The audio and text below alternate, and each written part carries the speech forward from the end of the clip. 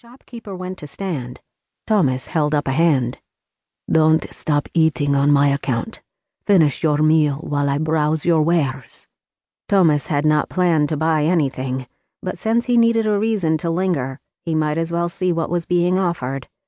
The largish room was filled with carpets, most of them rolled tightly, but there were a few lavishly woven pieces hanging on the walls, and another spread out on the floor.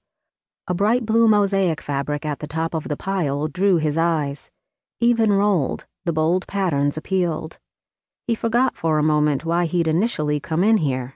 Tale? What tale? And Thomas did what any shopper would. He ordered a carpet, one that he did not need. "I want it." He would enjoy the new rug in his tent, the thickly woven tapestry a rush of bold color that would brighten his living quarters when they delivered it the next day. No one else entered the store while he conducted his business. Thomas paid the shopkeeper and then ventured out.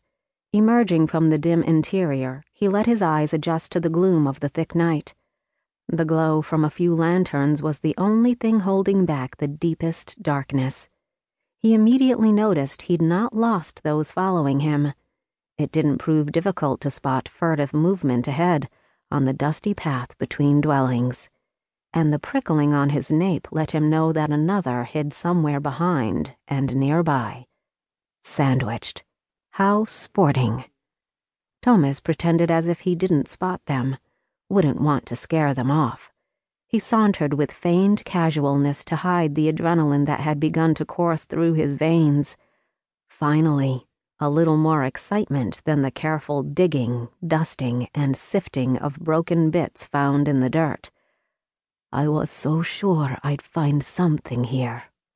All the signs indicated to the treasure trove being around here somewhere, but he'd yet to find definitive proof.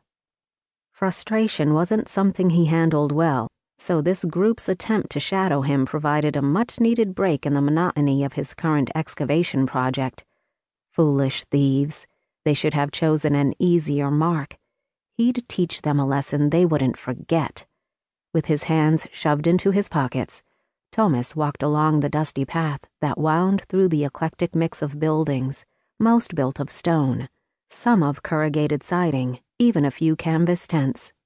He exited the town without being accosted, a shame, and began heading toward his camp. He doubted they'd let him get that far. "Look at me, walking, as if I haven't a care in the world. La-di-fucking-da." He thought about whistling, but worried it would be a little too much insouciance.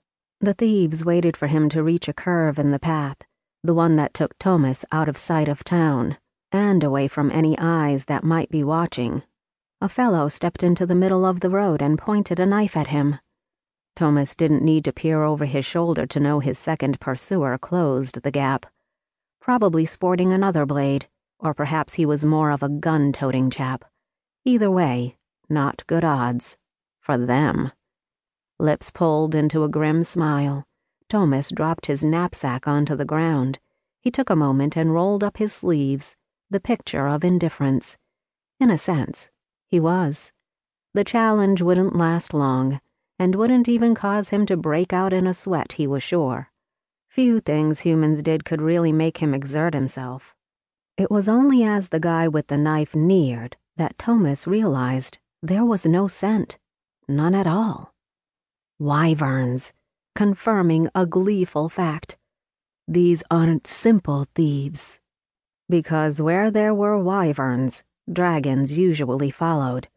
What an excellent evening this was turning out to be. The most exciting thing to happen since he'd arrived. His tunic shirt gave him plenty of room to move in. He dropped into a fighting stance, limbering up his muscles as he bounced on the balls of his feet. "Let's see what you've got." His fist shot out, and the knife guy dodged left, avoiding it. The knife slashed forward, but Thomas blocked it with a blow to the man's wrist. He swung with his other hand and gut-punched the fellow. His opponent blew out a hard blast of air and hunched, drawing his shoulders in, his face down. Crack!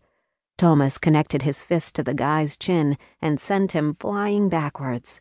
He'd no sooner finished the arc of that swing than he ducked and spun.